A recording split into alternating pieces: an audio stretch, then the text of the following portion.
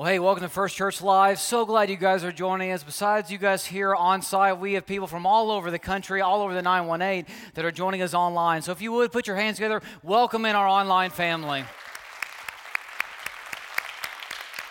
So excited to have you guys join us as well. And if you've been worshiping with us for the past few weeks, you know we're in a series right now which we're calling Catch the Wind. And the reason why we're calling our series this is because over and over again in Scripture, we see that God uses the illustration of wind to describe how His Spirit works in this world, how His Spirit works in our lives. One of those famous examples comes in John chapter 3 when Jesus is speaking to a man named Nicodemus, and he's talking about how God's Spirit works in our lives. And look at what he says. He says, the wind blows wherever it pleases. You hear its sound, but you cannot tell where it comes from or where it is going. So it is with everyone born of the Spirit. See, the wind is one of the few things in life that we understand as both tangible and non-physical at the same time. Can't really touch it or grab it, but you know it's there. No one denies its existence. You can feel it, you can see its effects and its power and its influence all around you. Kind of like this video I came across a while back of this little boy who was trying to take out the trash. If you want to go ahead and show it, you can see he's really struggling.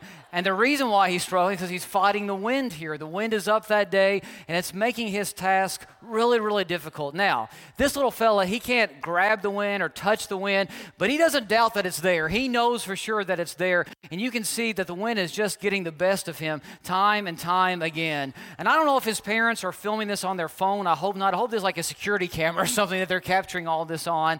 But the wind just continues to get the best of him. And like I said, he can't really touch the wind. He can't feel it, but he definitely doesn't doubt its existence. He can see its effects, its power, its influence all around him. I feel sorry for that little guy. I really do. Now, that's not how we as followers of Jesus are supposed to respond to the wind.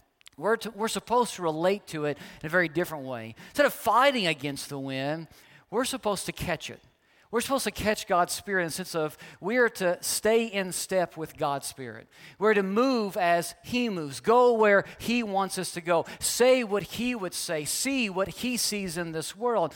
And Paul puts it like this in Galatians chapter 5. He says, since we live by the Spirit, let us keep in step with the Spirit. See, when we keep in step with God's Spirit, He will empower us. He will drive us, and He will take us where we couldn't go on our own. That's why we've been using the illustration of a sailboat in this series. Because a sailboat, if you raise the sails and position the sails just right, then those sails will catch the wind, and the wind will propel the boat to go where it could not go on its own. And this is what God wants to do for our lives as well. He wants to take us to a destination we could not go on our own. But when we allow Him to be the power of our lives, the driving force of our lives, He will take us where we could not go with our own abilities and talents and gifts. Last week we used the illustration of a kite. And you guys know, in order for a kite to function properly, to fulfill its purpose, it needs what? It needs wind. Because you can have the best designed kite and the best looking kite, but without wind, a kite will never really soar. The same is true for our lives. The same is true for our church. We will never reach our full potential unless God is empowering us. That's why in Proverbs 3, verses 5 and 6, it says this, put all your trust in the Lord and do not rely on your own understanding. In other words, don't try to live life according to your own rules. Don't try to plan out your life just on your own. Don't do it by yourself. Instead, at every step you take, keep Him, keep God in mind, and He will direct your path. In other words, keep God on your mind as you take every step in life. Let Him guide you, and He will direct your life. He will take you where you couldn't go on your own, and you will live the life that He created you, He designed you to live. But in order for that to happen, there's a key word in this passage, and it's the word trust. We have to be willing to trust Him. See, part of catching the wind is trusting that God will lead us wherever He wants to lead us. We're trusting Him to do just that, because sometimes God is going to take us into uncharted territory. Sometimes God's going to take us into the unknown. Sometimes God's going to take us to unfamiliar places. And that can be a little scary at first. It can also be a little risky. But we have to know God is in control. He knows more than we do. He has our best interests at heart. So wherever He takes us, We trust him. We trust that he is going to lead us to something better, that he has an ultimate plan that he's trying to fulfill, and he wants to use us as part of that plan. See, if we're going to catch the wind, this has to be our attitude. We've got to be able to say, God, I trust you with what's next. Whatever that is. God, I trust you with what's next. I'm ready for the fresh wind you want to blow in our midst. I'm ready for the fresh wind that you want to blow in my life. And I believe the early church, they got this. They understood this. And that's why as you look at the church in the first few decades of its existence, which is recorded in the book of Acts in the New Testament, you see that the church was an unstoppable force. In spite of persecution, in spite of hardships, in spite of intimidation, the church continued to grow and prosper. And the gospel, the good news of Jesus, literally spread all over the Roman Empire, all over the known world. And the reason why the church was unstoppable, Bill, is because it was dependent on and driven by God's Spirit. It wasn't because they had the best plans or because they had the most talented people. The church continued to grow and spread in the first century world because they let God direct their lives. And they went where God wanted them to go. Even if God said, hey, you're going in the wrong direction, you need to pivot, you need to change. They were willing to do that, even if it was uncharted territory, even if it was into the unknown, because they trusted where God would take them. If you grew up in the country, you probably grew up seeing these. Anybody know what this is? It's a weather vane. And so for years, for generations, farmers, ranchers used these to help predict the wind, predict the weather. Because these things will tell you which way the wind is blowing, the power of the wind, the direction, the volume of the wind, all that good stuff. And it will let you know when the weather conditions change. Now this one right here is more used for decoration. This is one you might put in a garden, but you would see them for years on the top of a house or top of a barn on the roof, because these were valuable instruments so that you could know the optimum time for doing certain farming practices. Because every good rancher, every good farmer knows the wind can change in an instant. Weather conditions can change like that. And you have to be prepared for that. You have to be ready for that. And so let me ask you, is that how you treat God's Spirit? When you're going in one direction and your plans are made and you think that this is what's best, and all of a sudden God says, no, I want you to change direction. I want you to go that way instead. Are you ready for him to tell you that? Are you ready to change gears, change directions? Are you ready to go into the unknown, into uncharted territory, because that's where he wants you to go? Because that's what God is asking of us. He wants for us to trust him to the point that we're willing to go wherever he wants us to go, even if that means we have to make a last-second pivot, even if that makes we have to change our course, the course that we've been taking. We have to be able to say with total confidence, God, I trust you with what's next. And if there was ever anyone in Scripture who had that mindset, God, I trust you with what's next, it was a guy named Paul, the Apostle Paul. And God used Paul in phenomenal ways. See, like I said, we're studying the book of Acts, and we left off last week in Acts chapter 10 on into 11 when the first Gentile family is converted. Because remember, Jesus said, I want my good news to go out to the entire world, to all people groups everywhere. So not just the Jewish nation, but all nations. And so the first Gentile family is converted in Acts chapter 10, and from that point on, the church becomes a global movement. It's not just isolated in Judea or Jerusalem anymore. It spreads throughout the world. And one of the reasons why it spread throughout the world was because God used this guy named Paul. Now, before he went by Paul, he went by another name. He went by the name Saul. He was Saul from Tarsus. And Saul was a Pharisee. He was a Jewish leader who hated the church. He was anti-Jesus, so much so that he attacked Christians. He persecuted the church. He was even guilty of taking the lives of certain Christians.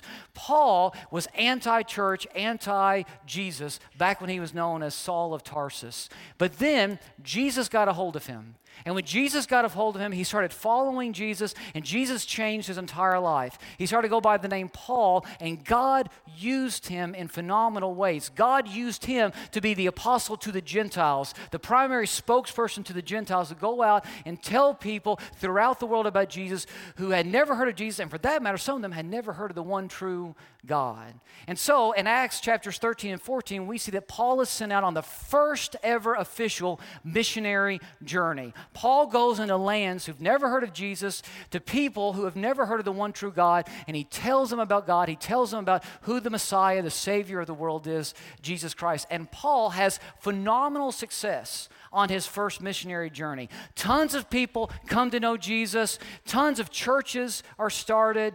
And God uses Paul in ways like he never thought possible. So after this missionary journey, which takes 3 or 4 years or so, Paul then comes back with his traveling companions, his missionary companions, to the church that sent him out, the church that was located in the city of Antioch. And there he gives a report of all that God had done through them. And listen to what the scripture says.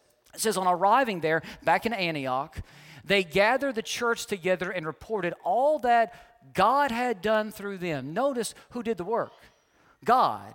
God did it through them, and how God had opened the door of faith to the Gentiles. Who does Paul give the credit to for all this ministry success they've had? He gives all the credit to God. And he said the reason why we were able to reach all these people, the reason why we were able to start all these churches is because God opened the door and we walked through it. In other words, the wind was blowing and we caught the wind. We give God all the credit.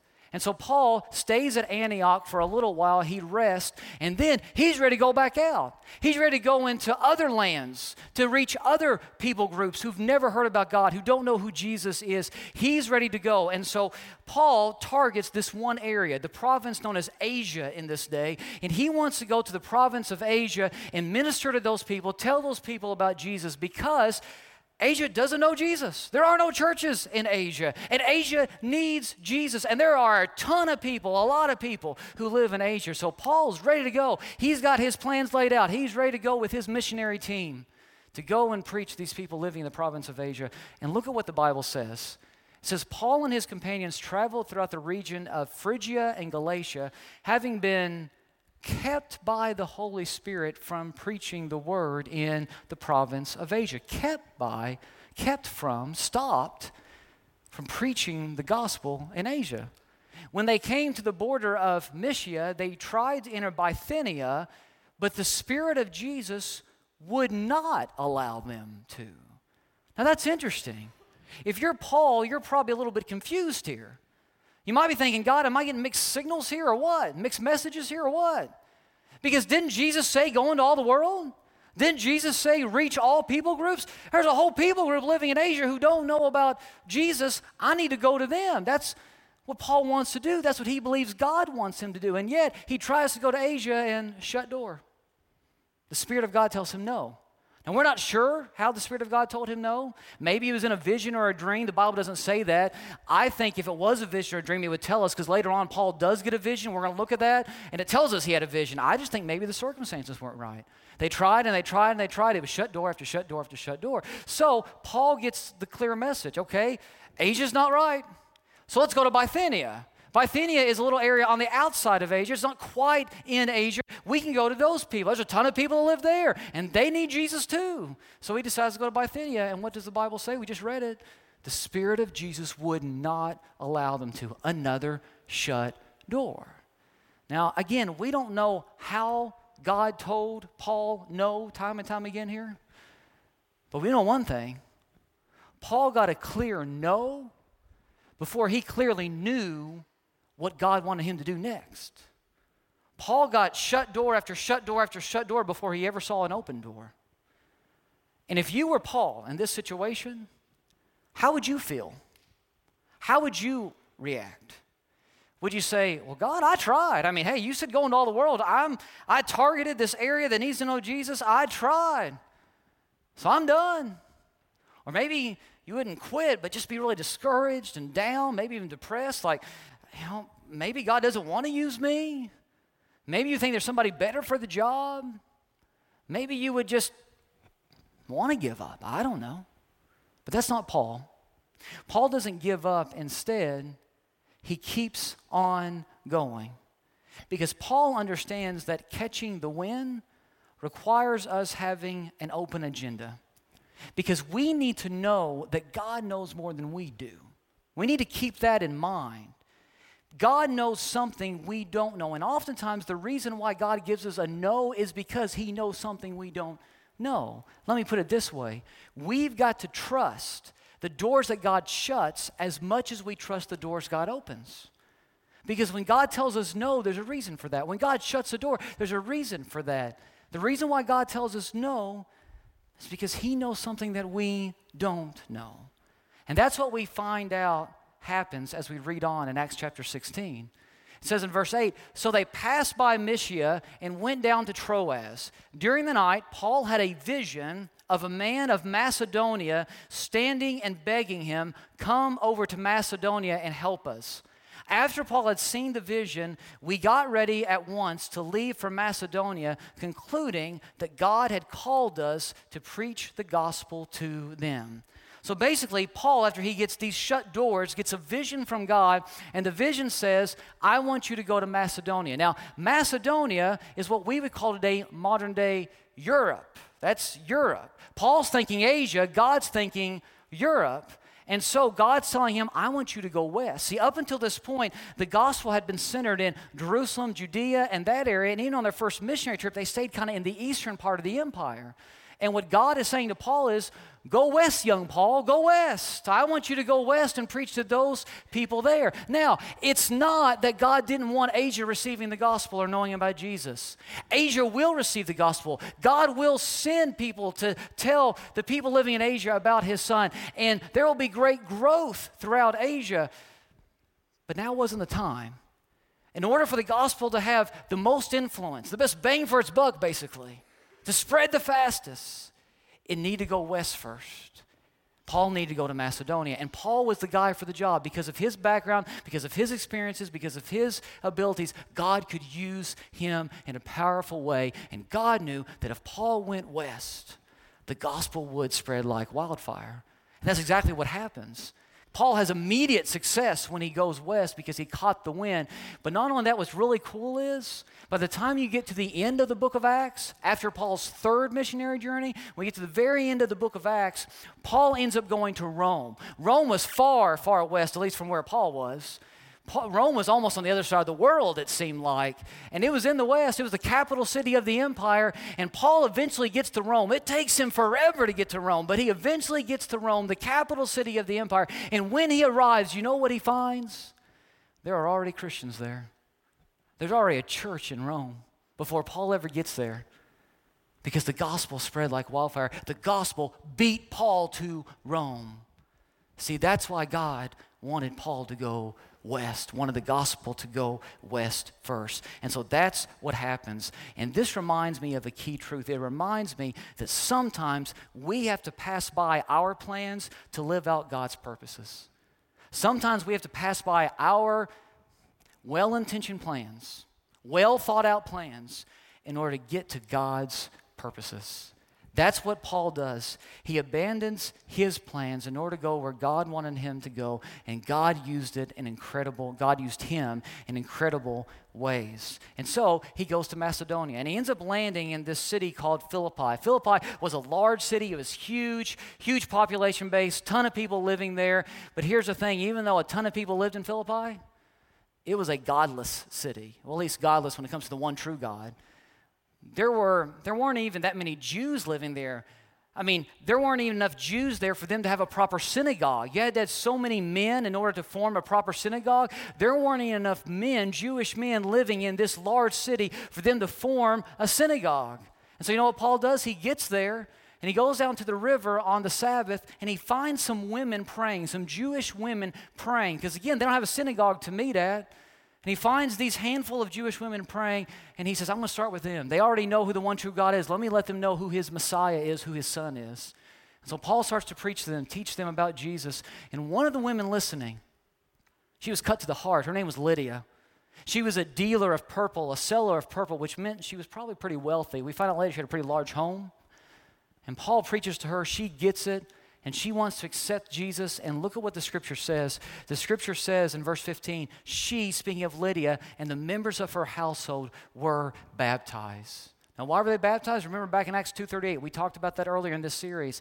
Somebody is baptized for two reasons: the forgiveness of sins and the gift of the Holy Spirit. In other words, somebody's baptized so that God can clean their life through Jesus, and then God can come in and live within them. His Spirit can take up residence in their life and their heart. So Lydia and her family, they're baptized. They're declared clean before God. Their sins are forgiven. And now God's Spirit is living in them. And Lydia and her family, they open up their home for Paul to use as kind of his home base in Philippi. And so I want you to get this. The first church in Europe started in the home of a woman named Lydia. How cool is that?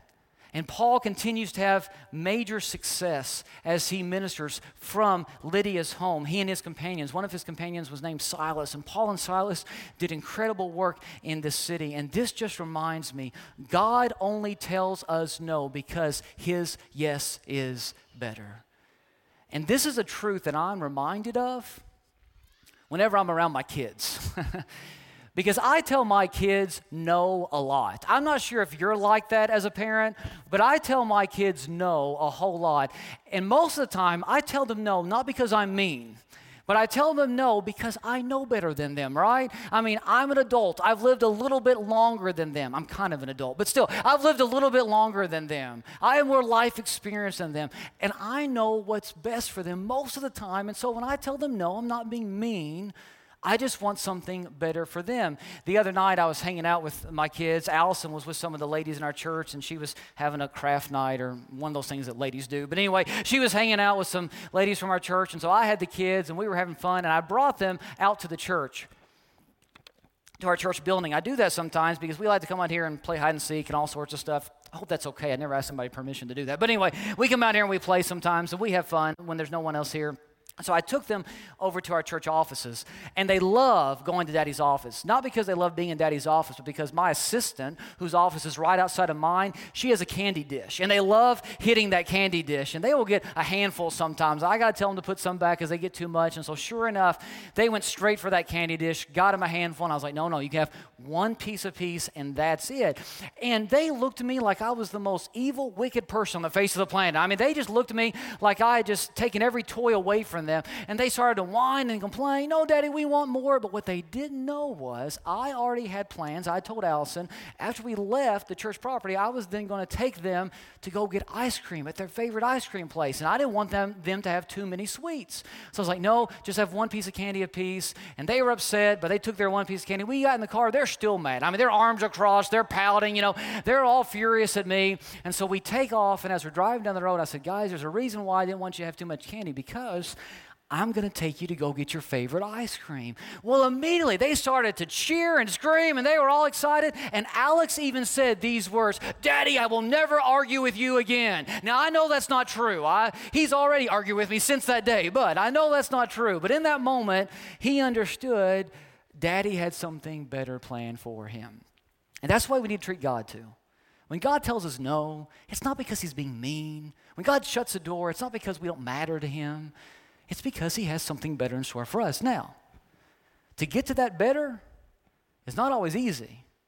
Just because God has something better for us doesn't mean it's just going to be candy and ice cream along the way. A lot of times the journey to better is difficult because the moment that we start to catch the wind, Satan is right there to try to stop us. Satan is right there to try to distract us or tempt us. And what we need to understand is catching the wind doesn't mean the journey will be easy. In fact, the Bible tells us this plainly. In 2 Timothy, listen to what Paul writes. Paul says, in fact, everyone who wants to live a godly life in Christ Jesus will be persecuted. It doesn't say they might experience persecution or they could experience persecution. It says everyone who wants to live a godly life in Christ Jesus will be persecuted. In other words, if you're going to follow Christ, if you're going to catch the wind, if you're going to go in the direction God wants you to go in, you're going to face opposition. And here's what I tell people. If you are not regularly facing opposition from Satan, you might just be going in the same direction he's going in. See, if we're going to follow Jesus, We're going to face opposition. We have to be prepared for that. And that's exactly what happens to Paul and Silas in Acts chapter 16. They're ministering in Philippi, and they're having great success, and they come across this slave girl who's possessed by an evil spirit. And the Bible tells us that this evil spirit that possessed this slave girl gave her a special ability. This slave girl was able to predict the future, to tell people's fortunes.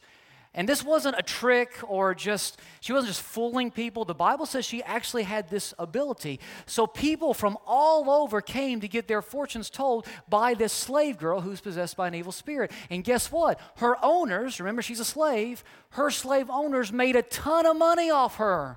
Because people from all over would come to get their fortunes told, and her owners made a ton of money off her. So Paul and Silas relieve this girl of the evil spirit that's possessing her. They cast the evil spirit out of her, and when they do, they unplug her psychic hotline. She's not able to tell the future anymore, and her owners get mad. They're ticked. Do you know why? You guys know this. When you mess with people's pocketbooks, they get really upset. When you put a pinch on people's pocketbooks, they get really, really upset. And her owners are ticked. The Bible says this. The Bible says that when the owners of the slave girl realized that their hope of making money was gone, they seized Paul and Silas and dragged them into the marketplace to face the authorities. And they tell the authorities that Paul and Silas are enemies of Rome and that they're troublemakers for their civilization. And basically, Paul and Silas, well, they get into some trouble. And this is their punishment. Look at what the Bible says. It says that the magistrates ordered them, Paul and Silas, to be stripped, how embarrassing, and beaten. After they had been severely flogged, they were thrown into prison, and the jailer was commanded to guard them carefully. Upon receiving such orders, he put them in the inner cell and fastened their feet in the stocks. So I want you to wrap your minds around what Paul and Silas are experiencing here. They are arrested, they're stripped of their clothes, they're beaten, they're flogged, then they're put in stocks, and they're left overnight in a Roman prison cell, a dirty, dark dungeon of a prison cell, an unsanitary place. And why were they in this position? How did they end up there? All because they did what God wanted them to do. Remember, they wanted to go to Asia. And then they were willing to even pivot and go to Bithynia, and God said, no. I want you to go to Macedonia. So they do what God says. They go to Macedonia, and what's the result? They're arrested, stripped, beaten, flogged, put in stocks, and left in a Roman dungeon of a prison cell overnight. And I want you to understand, what Paul and Silas went through was no small physical ordeal. Just flogging alone was brutal. See, flogging consisted of being whipped with a contraption known as the cat of nine tails. It was a special whip that had 9 leather straps on it, and embedded within these leather straps were pieces of bone and rock and metal, sharp objects. You'd have 2 Roman soldiers, one who would stand on each side. They would tie you up, and on your backside, they would whip you, starting at your shoulder blades, going down to your calf muscles. And they wouldn't just hit you with these whips. They would let the pieces of rock and metal and bone sink into your skin, and then they would tear your skin. They would pull those whips, literally tearing your backside open, filleting your flesh, exposing your spine. According to one Roman historian, 6 out of 10 men in the ancient world did not survive flogging. And those who did survive it were left marred, physically disabled for life. That's what Paul and Silas had to endure. And then after they experienced flogging, the Bible says they were put in stocks, which meant they had their arms and their legs stretched as far apart as they could be to the point of excruciating pain, and they were experiencing this stretching right after they had been flogged.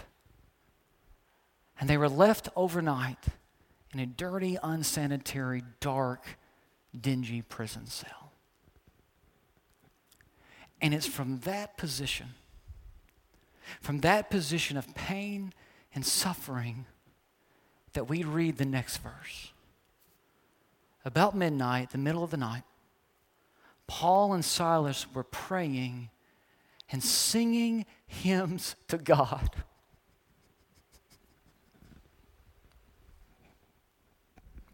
And the other prisoners were listening to them. Beat up, flogged, placed in stocks, mocked, ridiculed, in a dark, dirty prison cell.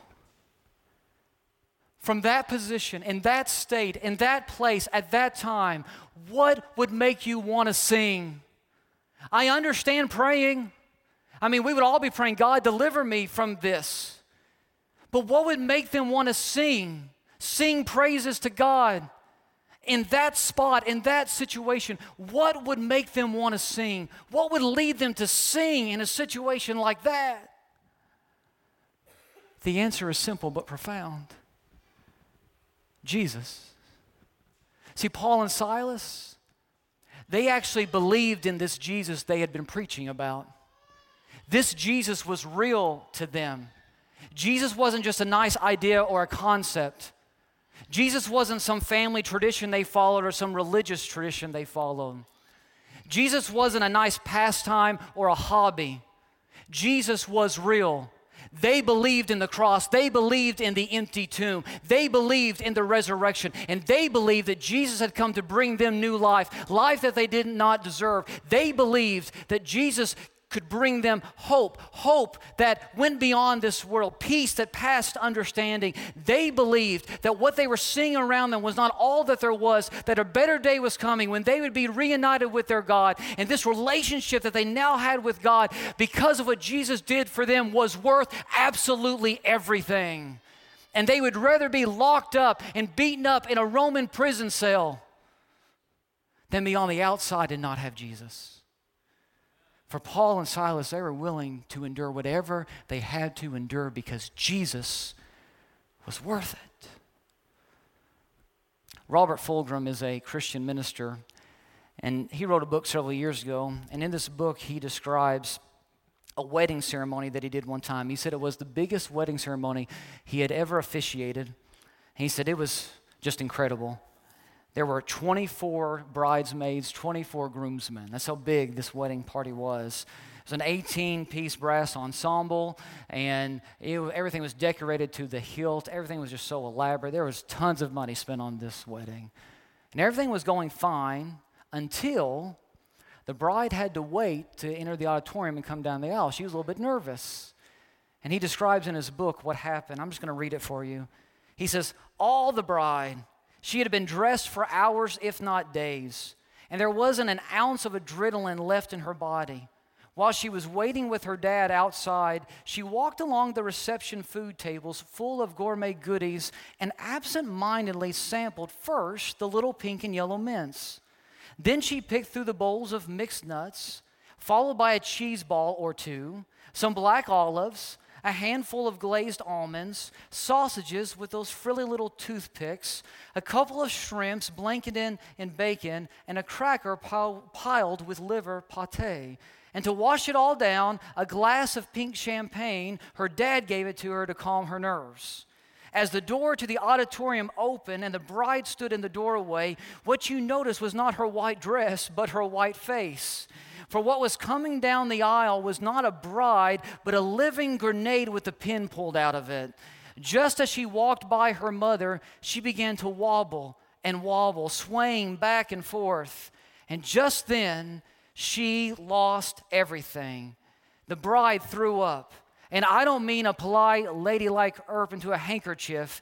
There's just no nice way to put it. She hosed the front pew of the church, only turning to hit two bridesmaids, the groom, the ring bearer, and me, the preacher. Only two people were seen smiling at the end. One was the mother of the groom, and the other was the father of the bride. But Robert Fulghum goes on to say that they videoed the entire thing. And every single year on their anniversary, the couple would get back together with as many people who were part of that wedding as they could, and they would re-watch that ceremony again. Now, why in the world would you go back year after year and watch that disaster of a ceremony over and over again? Because in the end, the bride still gets the groom. As bad as it was, they still got married. And in the end, the bride still got her groom. Guys, we as the church are called in Scripture the bride of Christ. And no matter what we experience on this earth, no matter what we have to deal with, no matter what persecution we face or hardships we're up against, in the end, the bride still gets the groom.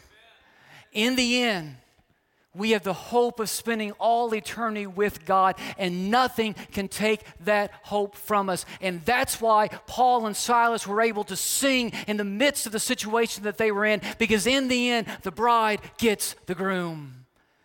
And it allowed them to keep going, even in the midst of their pain. See, Paul and Silas knew that their relationship with God was worth whatever he asked them to do. And when you catch the wind like that, people notice. It says that the other prisoners who were with them, they noticed. They were listening to Paul and Silas. But apparently the Philippian jailer, he noticed too before he fell asleep. It says he fell asleep, but before he fell asleep, apparently he was listening too. Because God sends this earthquake, and basically what happens is the chains come loose within the prison cells, and the doors fly open, and the jailer, he wakes up realizing that the doors to the prison cells are wide open, and you know what he does? He thinks everybody has escaped, and so he goes and he grabs his sword, and he's getting ready to turn his sword on himself. He's getting ready to take his own life, kill himself, because he knows that once Rome finds out all of his prisoners escaped, they're going to kill him anyway. So he gets ready to take his own life, and just as he's getting ready to turn his own sword on himself, Paul yells out, and Paul says, "Don't harm yourself, we're still all here." And the Bible says, this is why I think the jailer was listening.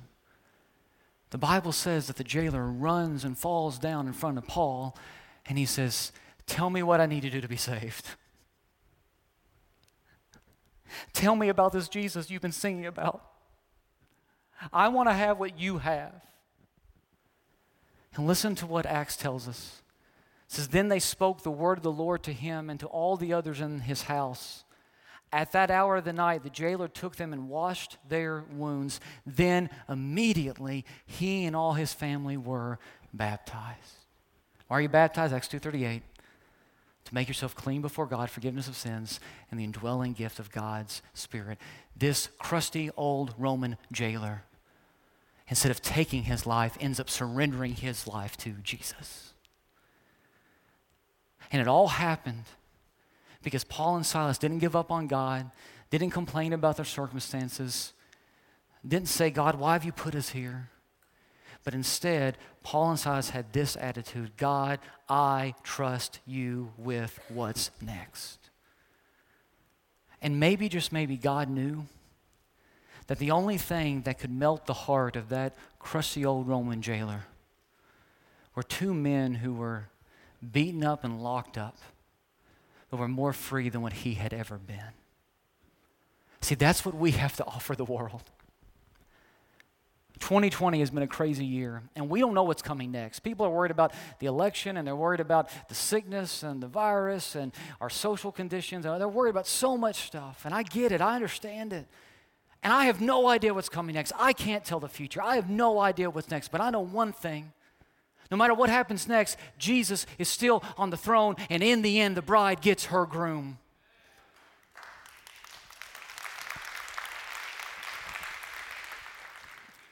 And so I just challenge you today, catch the wind.